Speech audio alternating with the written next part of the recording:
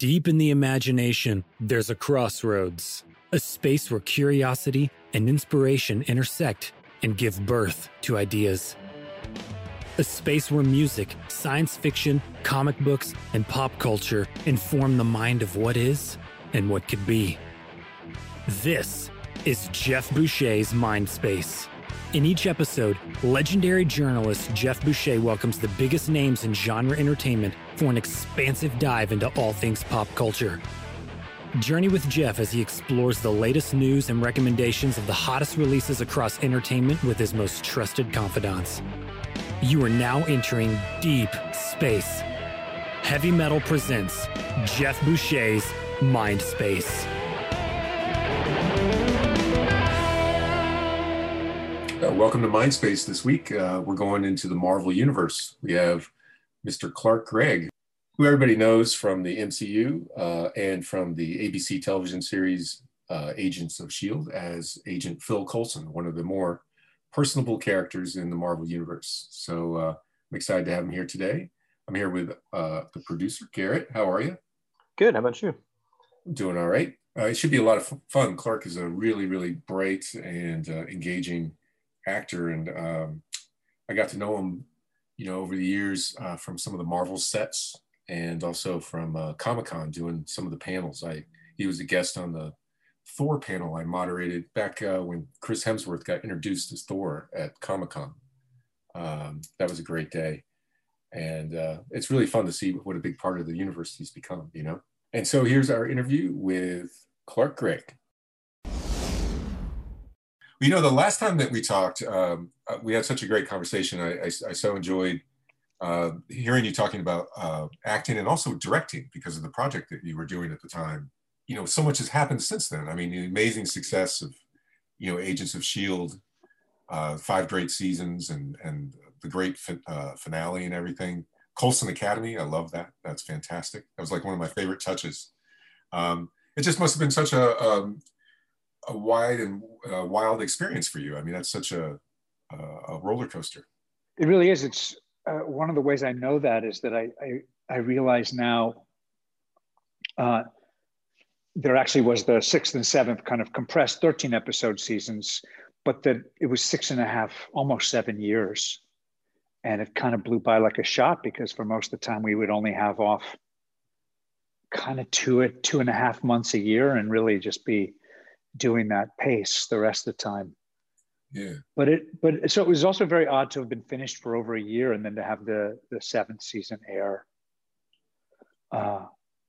during the kind of quarantine lockdown, which was kind of nice to have it kind of bounce back and have something to do there. It was quite a journey, and as you said, I had an awful lot of fun making those movies, and made my peace with my departure, and then to get that call and kind of be thrown back into that and have 6 or 7 years go by very quickly. Yeah. With something else. I mean, that's amazing. And of course, with all the things that are going on now with the expansion of Marvel on Disney Plus and all the different films, of course, we could see your character back anytime. And one of the things that it's got to be heartening, I would think, is that in the pages of Marvel Comics, Coulson has a great storyline in more recent months where he becomes a major bad guy. I know you can't really talk about anything that if it was going on, but it must be nice to have a character that has such vitality and seems to be such a figure of interest to writers still. It's so flattering. I don't take all the credit for it because God knows so many terrific writers and filmmakers really put their mark on who the guy is. But the fact that there is still this interest, and I've been watching WandaVision and really enjoying it, and seeing the way that the fans kind of piece together things that connect to S.H.I.E.L.D. or possibly connect to Coulson it's just so fun. It's so fun to watch the way that they're telling stories in different ways now and their kind of version of TV, which is streaming. And I'm so excited for Falcon and Winter Soldier. Yeah, yeah, it is a really exciting time, and it can go off in so many different directions. And I think one of the really interesting things too is that with Coulson, you have a character who was not really in the pages of Marvel Comics, and now has so resonated with fans through film and through television that he's reversed the natural order of things and gone into comics. That's got to be special too, because just the context of Marvel history and all that. Oh yeah, I mean, I loved some Marvel comics as a kid. So the first time they brought me, I think it was Battle Scars, one of the issues, and there was this guy Coulson in there. I was kind of relieved because there had been some outcry that people were a little, some of the comic book fans were like, "This guy is our intro to Shield. This guy, who is he? He's not in the comics." I thought these guys are going to get me killed. I got to find a way to get into the comics.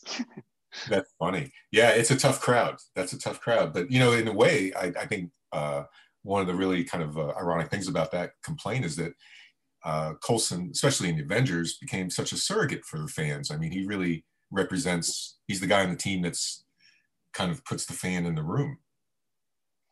Yeah, it certainly was one of the great things that Joss came up with, which was that he's got his own cards. He grew up idolizing Cap. He's a fanboy, Cyphoxing around the edges, just that whole, he geeks out when he meets Cap. It's kind of, I was like, of course. Yeah. And it didn't feel put on. It felt like, of course he is. Yeah. Well, it had like a real resonance to it too. And tragedy. And, it's so sad that that's the last time we saw that guy. Yeah. Yeah. You fared well for a guy that got bumped off in the Avengers. You've got a lot of mileage out of the character, though. Yeah, I think I died 5 or 6 times during the run of Agents of S.H.I.E.L.D. As I say in season 7, before I've kind of in the middle of a suicide mission as an LMD, I say, yeah, dying is kind of my superpower. It's true. It's true. That's a great line, and it really does sum up. I mean, one of the things about comic books is everybody dies all the time. I mean, it's such a strange thing. I don't know that there's any major character that in Marvel or DC that hasn't been killed off and brought back. And it's such a strange shared experience, like when they have cocktail parties or whatever, like everybody in the room has been dead and is back. It's kind of a strange, career facet. I certainly something that I think Lou D'Esposito had said to me on the day we were shooting Coulson getting shanked by Loki, like, oh, come on, it's the comics. How dead can you be? And later in the day, I was like, Lou, there's a lot of blood on the floor. There's a lot of blood. And this is Disney. I mean, that's a lot. This is really dead for Disney. He's like, yeah, doesn't look good. It really didn't. It's quite the turnaround. That was such a fun time too. I was lucky enough to visit that set, and you could really feel things coming together. And or going back even before that to Comic-Con with the big lineup panel. It's hard to express for people that weren't there, like how new and strange and exciting and different this experience was. What Marvel was doing. Yeah, I mean, I don't know why, because I was thinking about this the other day and I thought, well, God, I grew up loving some really, this Chris Reeve Superman movies and the Batman series with Keaton and Nicholson. I mean, this wasn't something they hadn't done before, and it wasn't something they hadn't done with really good actors, but there was something, I don't know, there was something about the way Marvel introduced the individual characters and then brought them together for the group book, for the Avengers. Yeah. And it also, it really felt, I don't know, it just felt like the way comics worked in a slightly different way. And the tone of it felt more kind of irreverent, funny, and also moving Marvel tone. And I don't know, just as someone I was excited to see Iron Man, so I couldn't believe when they put me in it and then started adding some scenes.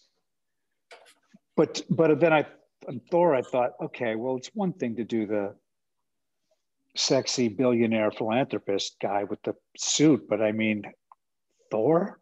Oh, I know. The god of thunder. And they just kept topping themselves. And you go, well, I keep waiting for this train to derail, but it you know, and then you see Chris playing Cap and you go, okay, I don't know. This might make it to the Avengers. I don't know.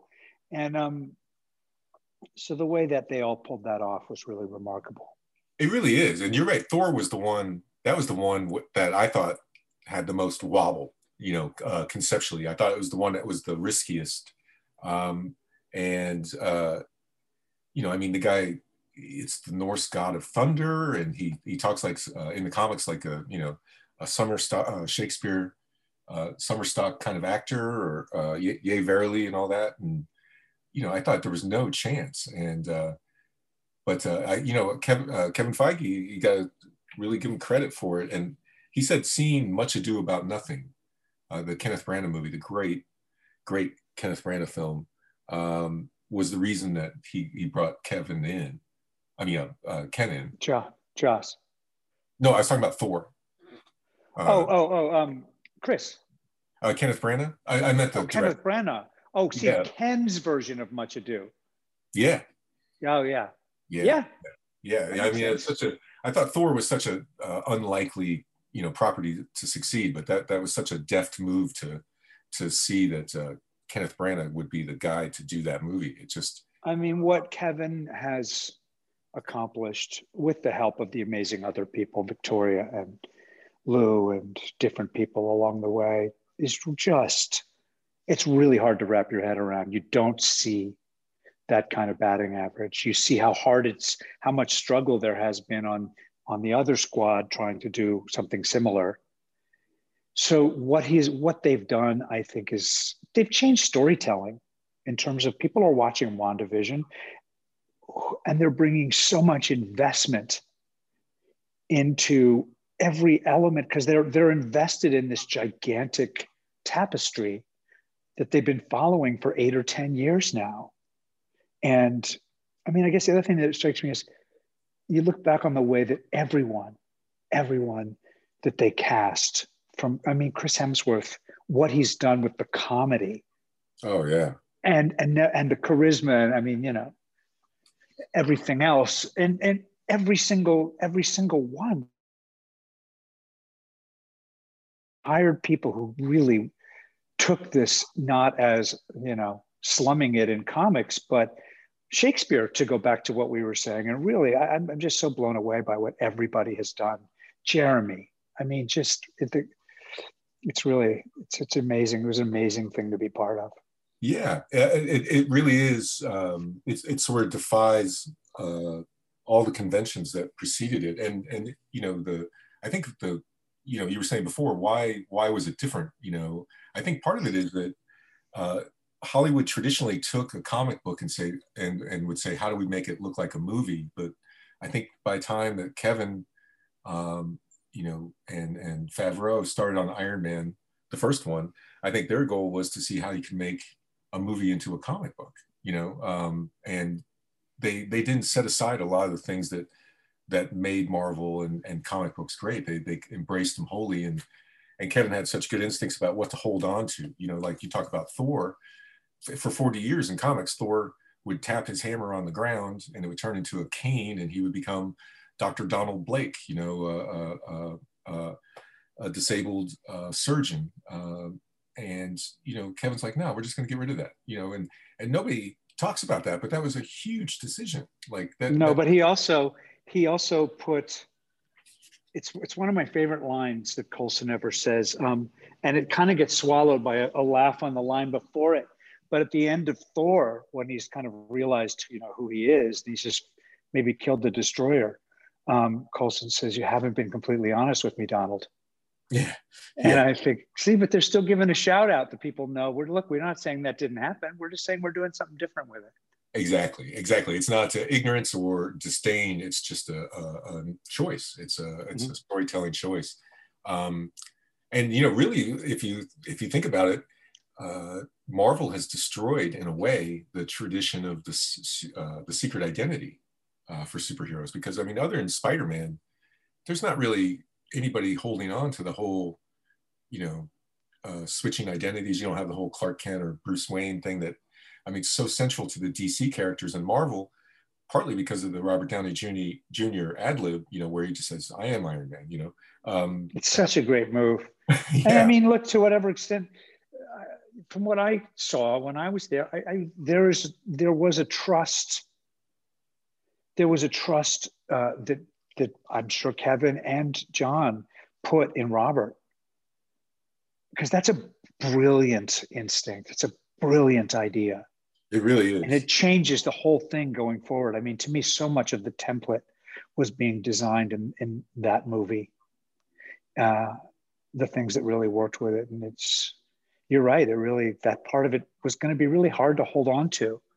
It makes it tests the, you know, the credibility of the performers on the screen. Like for me, like in every Superman movie, the first Superman movie, "You will believe a man can fly." You know, that was the big tagline, and a great one it was.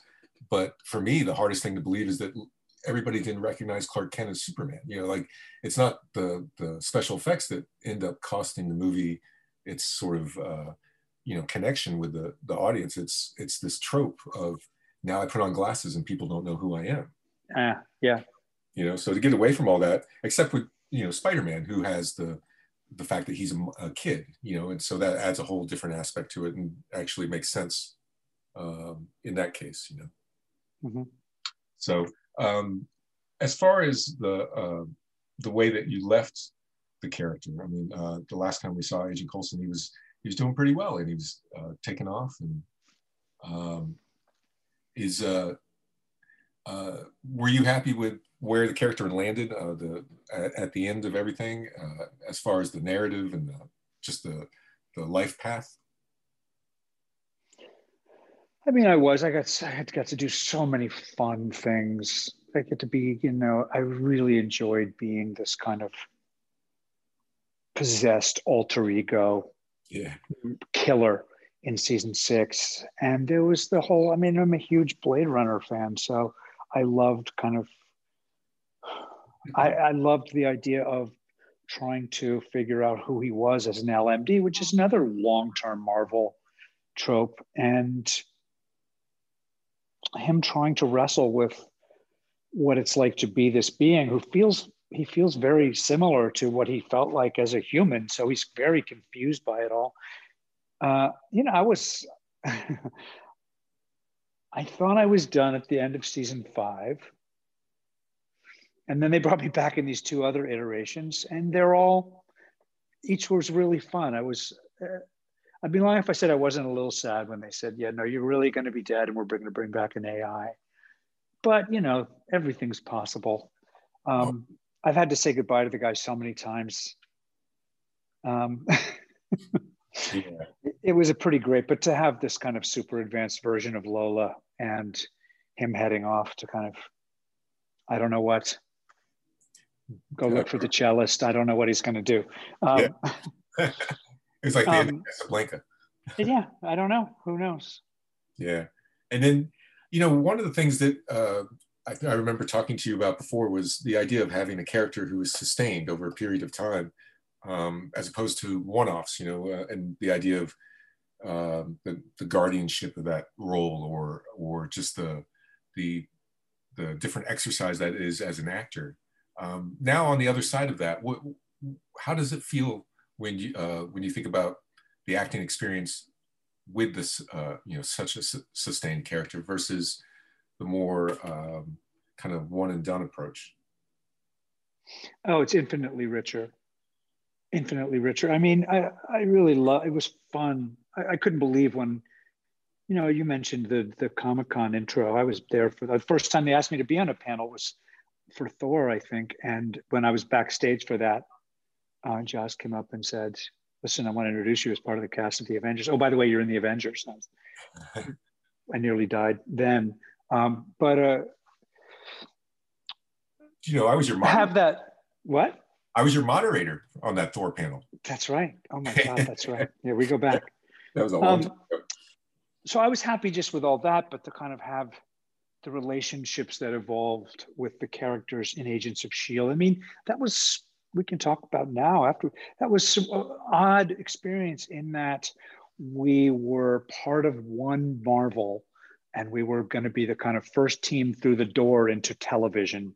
How are we going to try to do that? And it's ABC, and it has its own parameters and its own style. And how are we going to bring that in a way that doesn't feel like a much smaller version of the movie? And I don't know, it was always going to be a challenge. But then even within that, there was a kind of separation of kind of Marvel Television and Big Marvel and MCU. And a lot was changing kind of outside of a realm that we really had anything to do with. Yeah. And so our job was just, and the writer's job was to really do the best we could with whatever was going on, in that other world that wasn't really part of us. And so in a way, it was strange because it wasn't all one thing anymore. It's all connected, I think, was the big pitch line on season 1. Yeah. And it became a little bit less connected at a certain point. And, as people tried to work out what that is. So I'm glad for the people involved now that it is kind of one thing and that they can kind of have stories that I can't wait to see the next round, Captain Marvel 2. I can't wait to see the way some of these characters on some of these shows play back into that. And yeah, absolutely. And also with the budgets on the show, on these shows too, is that these feel like they live somewhere between cinema and television. They feel like a new type of storytelling. Also. Yeah, which I should add to what I just said, because in a way, those difficulties I just described were also part of the way that television and films have been evolving toward each other. Yeah. Whatever streaming is, that's the child. And that's, I was struck by the way that Game of Thrones was wrapping up its 10 years, right about when Endgame was kind of ending the 10-year kind of that cycle of Marvel, and people were 10 years invested in these stories, and they really seem to like that. Yeah. I know I do. I mean, there's a way where you have this investment in these characters that's different, and the way we consume stories is different. Everyone for years was talking about kind of shorter attention spans, but if anything, they were wrong. It seems to have gone the other way. Oh yeah, that's an interesting point. You're right. People definitely like the immersive, comprehensive kind of fabric of all of it, like knowing all the different things, and the, of course, Hollywood, the studios love the fact that these universes are full of not just characters, but, potential action figures and toys and crafts and all that. So, I mean, the immersiveness of it is one of the reasons that Marvel is such a dynamo. Yeah. And I know people who are like, no, I'm not watching that. They only put it out every week. I'm going to wait till the end of the season because I want to watch them all. Mm-hmm. Like, they're just, friends of mine aren't having that. Yeah. It really is the big story. Definitely is the defining currency right now. It is fascinating, and with those two finales, like, it shows the stakes. Game of Thrones and with Endgame, the high stakes of sort of sticking that landing as well. Mm-hmm. Yes. So, well, fantastic, man. And what about one of the things that I always try to ask people about is what they see as like the biggest challenge in their craft right now, or maybe the biggest opportunity. What for you as an actor do you see as the thing that you're most excited about, or maybe the thing that you're most concentrated on addressing? Well, I mean, for most of the people I know, we have been deprived of the opportunity to work. Yeah. Like, I've done a couple of dramatic podcasts. I did a film that takes place on screens so that I never had to be in the same room with any other actors. And that was, oh, wow. It was really not, it was really cool and interesting. But it wasn't what I like. It isn't the proximity is unnatural in an acting space, the same way the lack of proximity is, is unnatural for humans. Yeah. It isn't right. And so, you know, the times when I even got to do those scenes, learning some dialogue and digging into those scenes, even that, I was like, oh my God, I miss this so much. So, you know, I'm hoping that at some point, and some things are going back to work, but it's not easy, and they shut down a lot. Yeah. I'm hoping to go back to work where we're all vaccinated and we all get to go back to something that feels a little bit more like what we're used to. Oh yeah, I know what you mean. And isn't it like, it seems like it's almost perverse that, you know, at this time in our history where we have things, you know, the most polarizing politics, we're coming off the, you know, the most polarizing few years in politics ever probably, and, you know, dealing with the, or just addressing the racial injustice and the Black Lives Matter movement. Like, this is a time when people should be like embracing each other. Like the thing that you most want to do in the face of all that is to make sure that you go over and meet your neighbor and talk to them. And it's the one thing you can't do because of COVID. It's almost like just like I said, it's a perverse wrinkle to this modern moment that we live in. Yeah, I mean, it's hard not to notice that at a moment when there is so much of the polarization and kind of isolation into our subsets going on, that's happening in a moment when we're also separated from each other. Yeah. And not physically able to be in proximity as much safely. Exactly. It's a time when I feel like we need stories, we need storytelling. I think it's been, you know, it's been cool to watch some shows that I thought got attention that might not have, because they happen to have been, you know, done in a time when they could come out and be seen. Yeah. You know, but most of the people I know, myself included, were desperate to get back to work, to kind of take all this energy, all the things. I have this theory that, you know, for all of the things that have been so awful about this time, and I kind of get annoyed when I'm asked to think of the things I'm grateful about it, but it's legit. There is a way where people have been forced into a pause that you can't imagine happening any other way. Yeah. No way would anyone have stopped their lives this much.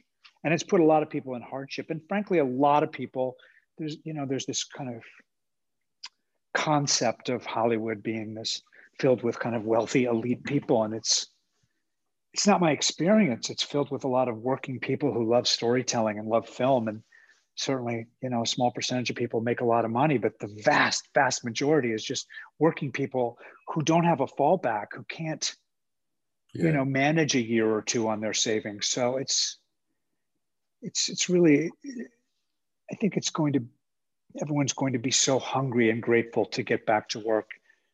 And there's going to be some stuff to talk about. Yeah, no, absolutely. Boy, you can't get here fast enough.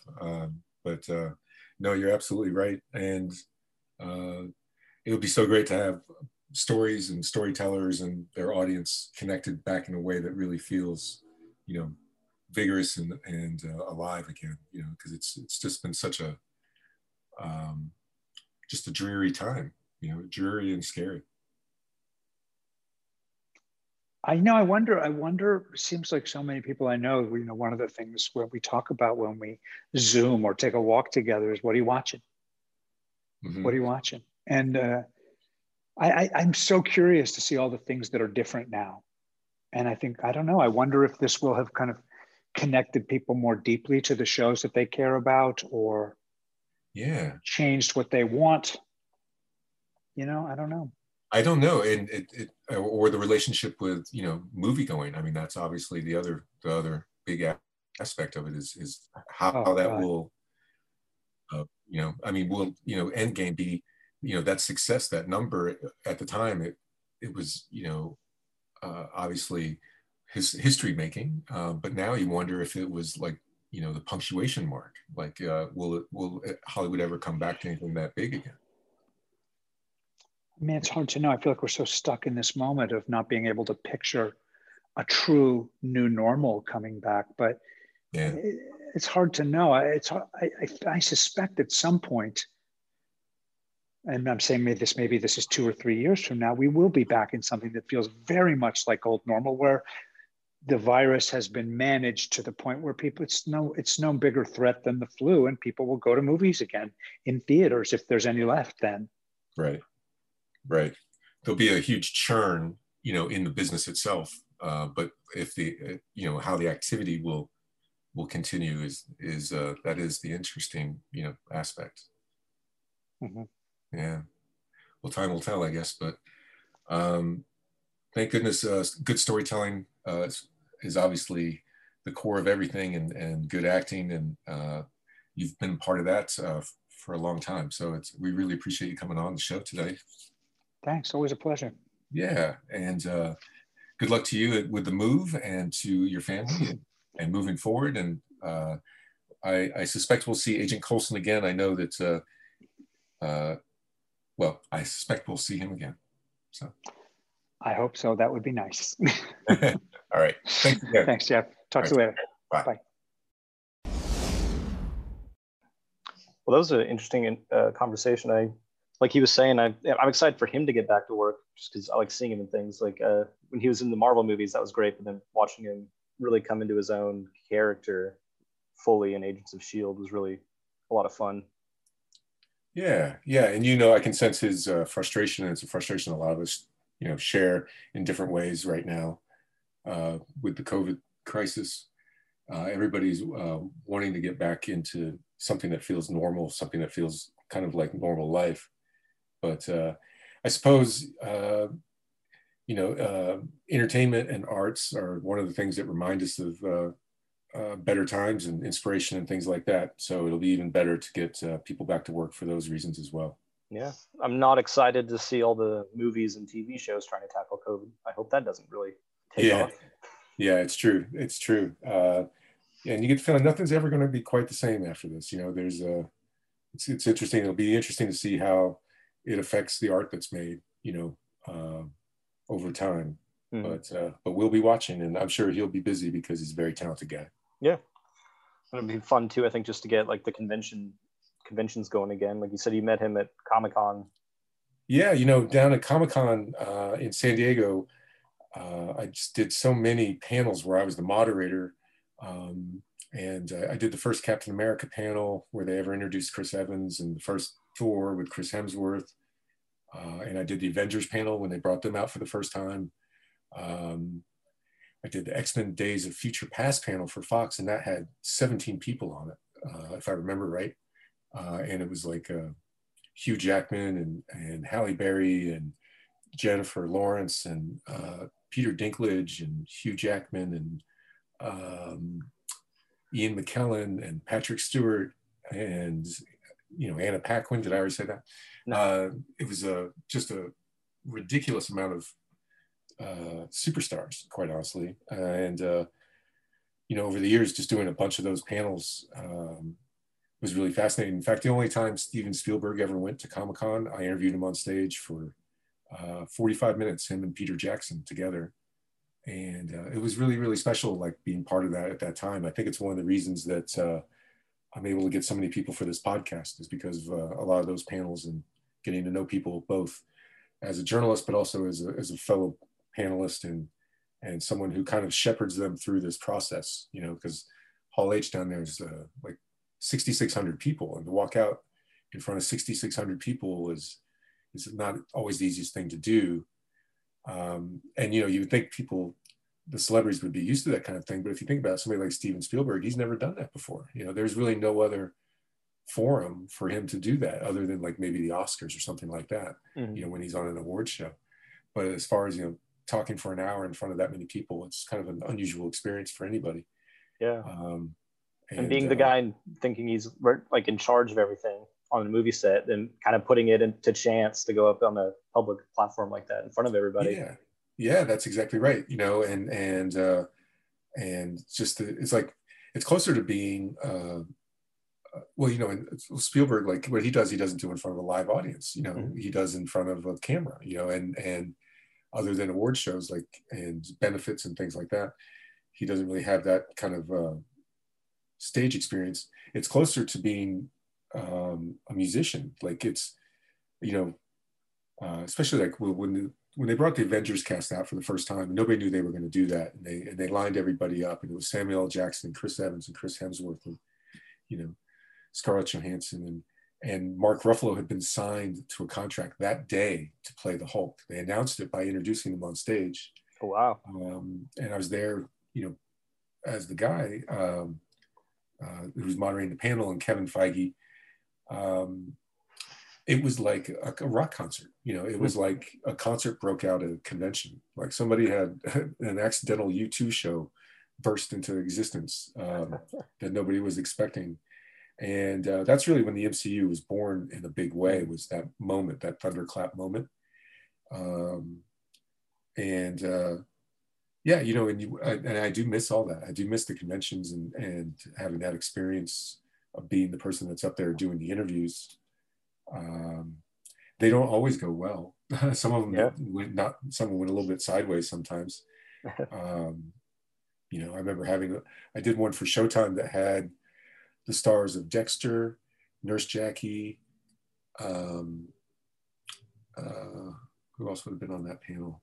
Weeds, and there was one other Showtime show, and I can't think of what it is off the top of my head. But I remember that Mary Louise Parker, no matter what I did, she couldn't understand what I was saying, like because of the reverb in the room, the echo. Yeah. And she would just look at me, I don't know what you're saying. And that's a really difficult way to do a panel. You know, yeah, it's a lot of fun and exciting, and one of the many things that I miss right now. So, but yeah, I wish I could do like a highlight video of all the ones I did. Yeah, that'd be cool to see. I'm jealous of all the movie sets. Like you said, I think you met Clark Gregg. Did you initially meet him at Comic-Con or on the set somewhere? I would have met him, the first time I met him would have been at Comic-Con. At Comic-Con, on Thor, that's right, okay. Yeah, and then sort of saw him again on sets over time. But yeah, I think I've been on, I think 40 movie sets, I counted, 40, 41, 42 movie sets. Wow. The first one would have been Spider-Man in 2000. Okay. The Sam Raimi, the first Spider-Man. I went down and and saw Tobey Maguire get bit by a radioactive spider in an alleyway in downtown Los Angeles. That's the shot they were shooting the day I went, was him actually getting bit and looking down and then looking up and seeing the spider web of the spider. And it was like such a magical first thing to see. First time I ever walked on a movie set in my life, and that's the first thing I saw.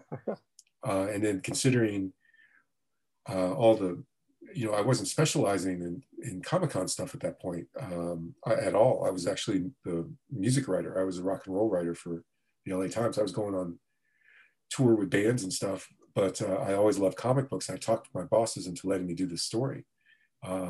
And nobody else was that particularly interested in it because comic book movies weren't doing that well.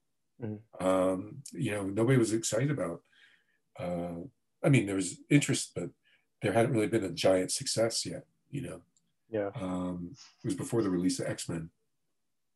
You know, so people were talking about Mystery Men. That was like the last big comic book movie, which was like you know, I remember my editor saying, one of the editors saying, you sure you want to do this? I mean, Mystery Men, that's not that big a movie. And like, well, and he was comparing X-Men to Mystery Men. I said, no, you can't really compare X-Men to Mystery Men. He's like, well, what's the difference? And so I'm trying to explain the difference. And I'm the crazy one, you know, like I'm the one that doesn't know what they're talking about at that point. So it began this crazy journey where, you know, I've spent all these time with all these superheroes and stuff because of that. But that's my origin story. You know? Yeah, it feels like a full circle moment, marrying the journalism aspects and the comic book and everything. Yeah, you know, it absolutely. And with Hero Complex at the LA Times, I started this thing, and it became like a well-known, you know, center of news for this kind of genre stuff. And basically what it was is I was trying to do what Jan Wenner did in the 60s, is he brought journalistic standards to cover a part of pop culture that everybody thought was disposable and so young. Nobody thought that music mattered, you know, like if you look back, you know, people if you liked music in your teenage years, when you got to be a grown up, you stopped caring about it. That's traditionally what happened. People didn't hold on to things like people, Neil Young fans. There's people that have been Neil Young fans since the 60s. That didn't happen before. There wasn't music that people kept their whole life. They actually put music aside or they picked up new music. They didn't hold on to one artist usually for their entire, sort of continuum as a pop culture consumer. And that changed in the 60s when the Beatles and Bob Dylan, when they sort of started when they wrote their own music. I think that was the big change. So they wrote things that they believed in, and so they became bigger to people in a way than, Sinatra or Bing Crosby or people who never wrote their own songs, who were they were considered, they were professional singers and they were idolized for it and they were hugely successful for it, but they weren't, voices of a generation. They weren't, sharing things, about their lives or about the times they lived in. That changed with Lennon, McCartney, and Dylan, where suddenly, this was going to be literature with melody. They didn't start out for that, but that's where it ended up. And Jan Wenner, introduced Rolling Stone to cover that scene in a way like, what if you covered this stuff like it really mattered? Like if rock and roll really mattered. And that's what Rolling Stone was. And they were the first one to do that in that way, in that fashion. That's kind of what I wanted to do with, Hero Complex, was to cover comics and genre stuff as if it really mattered. Like how would you write about this and report about it if you really respected it? And that's different than covering it as a business, or as it's not like covering a toy company, where you write about how much the toys make, but you don't really play with the toys. You know what I mean? I was trying to cover it like it was a scene. So. Well, yeah, it's like a lot of those pop culture magazines or something where it's just, what is pop culture? That's huge. Like, you're going to talk about comics, movies, music, books, absolutely, podcasts. It's like, that's way too much to cover in one thing. So it's nice to have some like specialized areas to go to, like Rolling Stone, like you said, like Hero. What was it called? Hero Complex? Hero Complex, which was a fun name. That was like half the thing, I think, was the name. Yeah, but it's well named. It's a fun name. And it turned out really, really well. And we started doing a lot of events with people. Like we would screen movies early, and I would interview the directors or stars on stage. So, and we did really big movies, like like one of the Harry Potter films. We showed it 2 weeks early. Oh, wow. With an interview with David Yates, the director. And that's hard to do. We showed Iron Man 3 early and for free, for 600 people and stuff like that. Wow. So it was really cool, the relationships I built and the rapport and stuff. But I miss all those live events. It was a big part of what I was doing. And I really loved it because deep down, I'm a ham. I really like it. So. Yeah, but we'll get back there, right? Maybe one of these days. One day. Hopefully this the vaccine really gets us back to some sort of older normal. Like you said, it's not going to change it and just go completely back, but we can get closer. Right. Well, we will see, right? But this was a good one then. Appreciate your interest, and I hope the listeners liked it. Yeah, this was a really good episode. So unless there's anything else, I guess we'll see you back here next week. Let's do it again. That sounds good. All right. Sounds good, Jeff. All right, man. Thanks a lot. I'll talk to you soon, okay? Sounds good.